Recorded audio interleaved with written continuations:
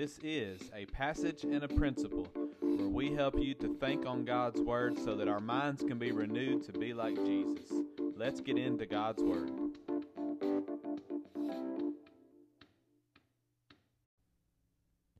Hello and welcome to another episode of A Passage and a Principle. Our passage today that we're going to be looking at is actually two different passages, but they go hand in hand. And so real quick before we get started, I will let you know that this one will be a little bit longer than what we normally do because, again, we're dealing with two passages. But also I want to let you know, if you've noticed already, we have basically cut out the blog post and are focusing more on the podcast. And what we found is that most people are listening to the podcast rather than reading the blog. And so we want to make sure that we're putting our best efforts forward in doing what's going to reach the most people and going to have the most impact. And so that's why we're focusing on the podcast at this time rather than the blog. And so as we look at this passage of Scripture today, it says in Mark 4, "And he began to teach again by the sea. And such a very large crowd gathered to him, that he got into a boat in the sea and sat down. And the whole crowd was by the sea on the land. And he was teaching them many things in parables, and was saying to them in his teaching, Listen to this. Behold, the sower went out to sow. As he was sowing, some seed fell beside the road, and the birds came and ate it up. Other seed fell on the rocky ground, where it did not have much soil, and immediately it sprang up because it had no depth of soil. And after the sun had risen, it was scorched, and because it had no root, it withered away. Other seed fell among the thorns, and the thorns came up and choked it, and it yielded no crop. Other seeds fell into good soil, and as they grew up and increased, they yielded a crop, and produced 30, 60, and 100-fold. And he was saying, He who has ears to hear, let him hear. And then in verse 13, the second part of this passage, And he said to them, Do you not understand this parable? How will you understand all the parables? The sower sows the word. These are the ones who are beside the road, where the word is sown. When they hear, immediately Satan comes and takes away the word which has been sown in them. In a similar way, these are the ones on whom seed was sown on the rocky places, who when they hear the word immediately receive it with joy, and they have no firm root in themselves, but are only temporary. Then when affliction or persecution arises because of the word, immediately they fall away. And others who are the ones on whom seed was sown among the thorns, these are the ones who have heard the word, but the worries of the world and the deceitfulness of riches and the desire for other things enter in and choke the word, and it becomes unfruitful. And those are the ones on whom the seed was sown on the good soil. And they hear the word and accept it and bear fruit, 30, 60, and 100-fold. So as we look at this passage of Scripture, we see Jesus give this parable. Now this parable it's a very familiar parable. We're very familiar with it. But we have to start out by looking at this parable and asking ourselves a question. What kind of disciple do you want to be? Now, it's an interesting question because it makes us stop and think about our walk with Jesus. It should cause us to take time to evaluate and to look at our lives and see not only what kind of disciple we want to be, but what kind of disciple we are. But really, when we get to that question, it's kind of misleading. Because we oftentimes will think in those kind of terms. What kind of disciple do I want to be? And rather, we should be asking the question, what kind of disciple does Jesus require? What kind of disciple does Jesus require? Now, that is better, and that's a better question because it starts with Jesus. It doesn't start with us. It starts with Jesus. Because when we ask a question, what kind of disciple do I want to be, oftentimes we make our own criteria, and we can be so general. I want to do better. I want to serve Christ better. I want to be a better person. And those are all general statements because they never bring out any change because they're not specific. But when we get down to what Jesus says and ask the question, what kind of disciple does Jesus require? It makes us move and to understand this parable in a better way. And so there are 4 different types of people who are described here in this passage. There are, first of all, those who don't understand. Now, in verse 4, it says, As he was sowing, some seed fell beside the road, and the birds came and ate it up. Now, this ground was beaten down. It was by the road along the path. It could have been on the edge of the field or in the middle areas. Basically, it's the area where you walk. And the area where you walk, as you know, it sort of pushes that dirt down and compacts it quite a bit. And that's really what Jesus is saying here. It's so compacted that the seed, as it falls there, it just lays on top of the soil. It doesn't really penetrate the ground. It doesn't really make any kind of difference. And so, that's what Jesus is saying here. Is this is speaking of those whose lives are to the point where they're hardened.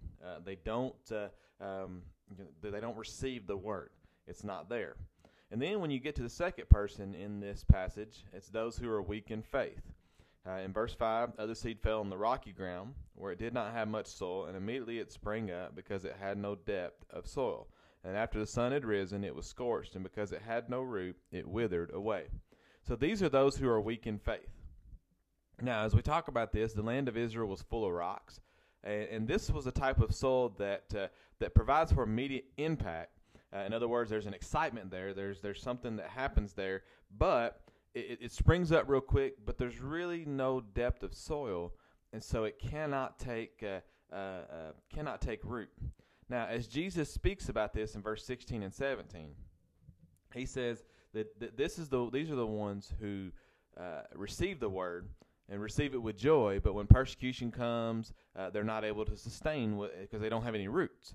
And really what Jesus is ultimately saying here is he's saying that they really were not believers to begin with. That they weren't genuine in their decision. They made a decision, but they weren't genuine in it. And I would say that there's probably many who are members of churches that are in that category. That maybe they've made a profession of faith, but really had no root. They really were not genuine in their decision. And so really they're not believers at all. They may be members of a church, but they're not believers at all. They've had an emotional response, but really no genuine belief there. So then we move to the third person, and these are those who are worldly. In verse 7 it says, other seed fell among the thorns, and the thorns came up and choked it, and it yielded no crop.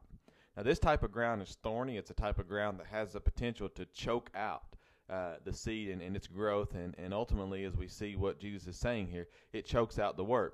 It doesn't provide reception, the reception that's needed for seed to grow, because again, the thorns choke it out. Now, as Jesus speaks of this person, he says these are the ones who hear the word, but they're so concerned with the worries of this world that they don't respond. They care more about riches. They desire other things. Maybe they have a respect, and they pay a respect towards the word, towards the gospel, but they really have so much other things grabbing their attention that they don't have any they don't receive it. They just don't receive it. So those are the first three. Now, oftentimes people will say, well, this is describing 4 different types of believers, but really it's not. What Jesus is showing here is 3 responses that are not genuine. Then he moves to a 4th one, and this one is genuine.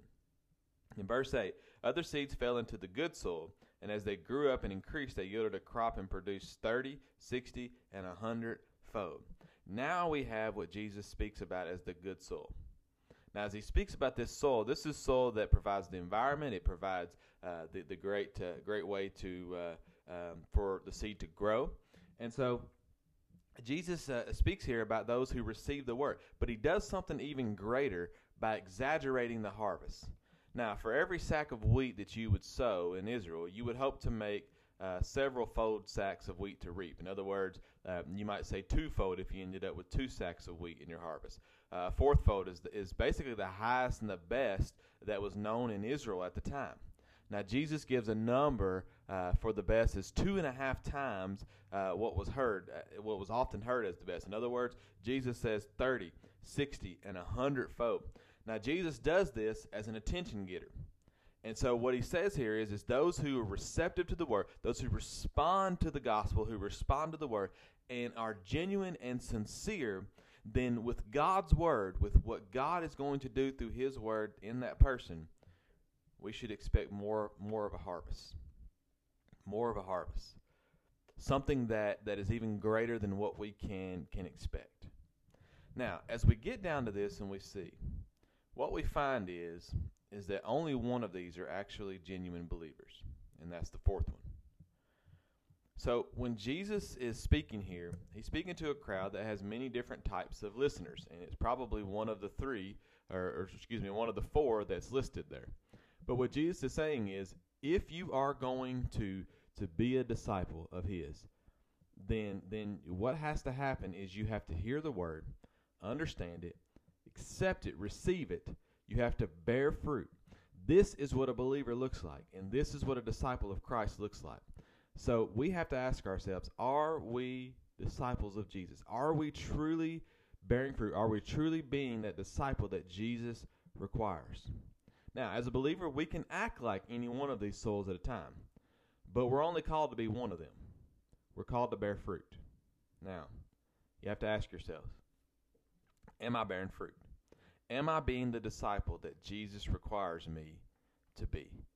Let those thoughts go into your head today. Think on it, pray on it, seek God's answer on it, and seek to be that disciple that Jesus requires. Thank you for joining me today. Let me pray with you as we end. Father, thank you for this time that we've had.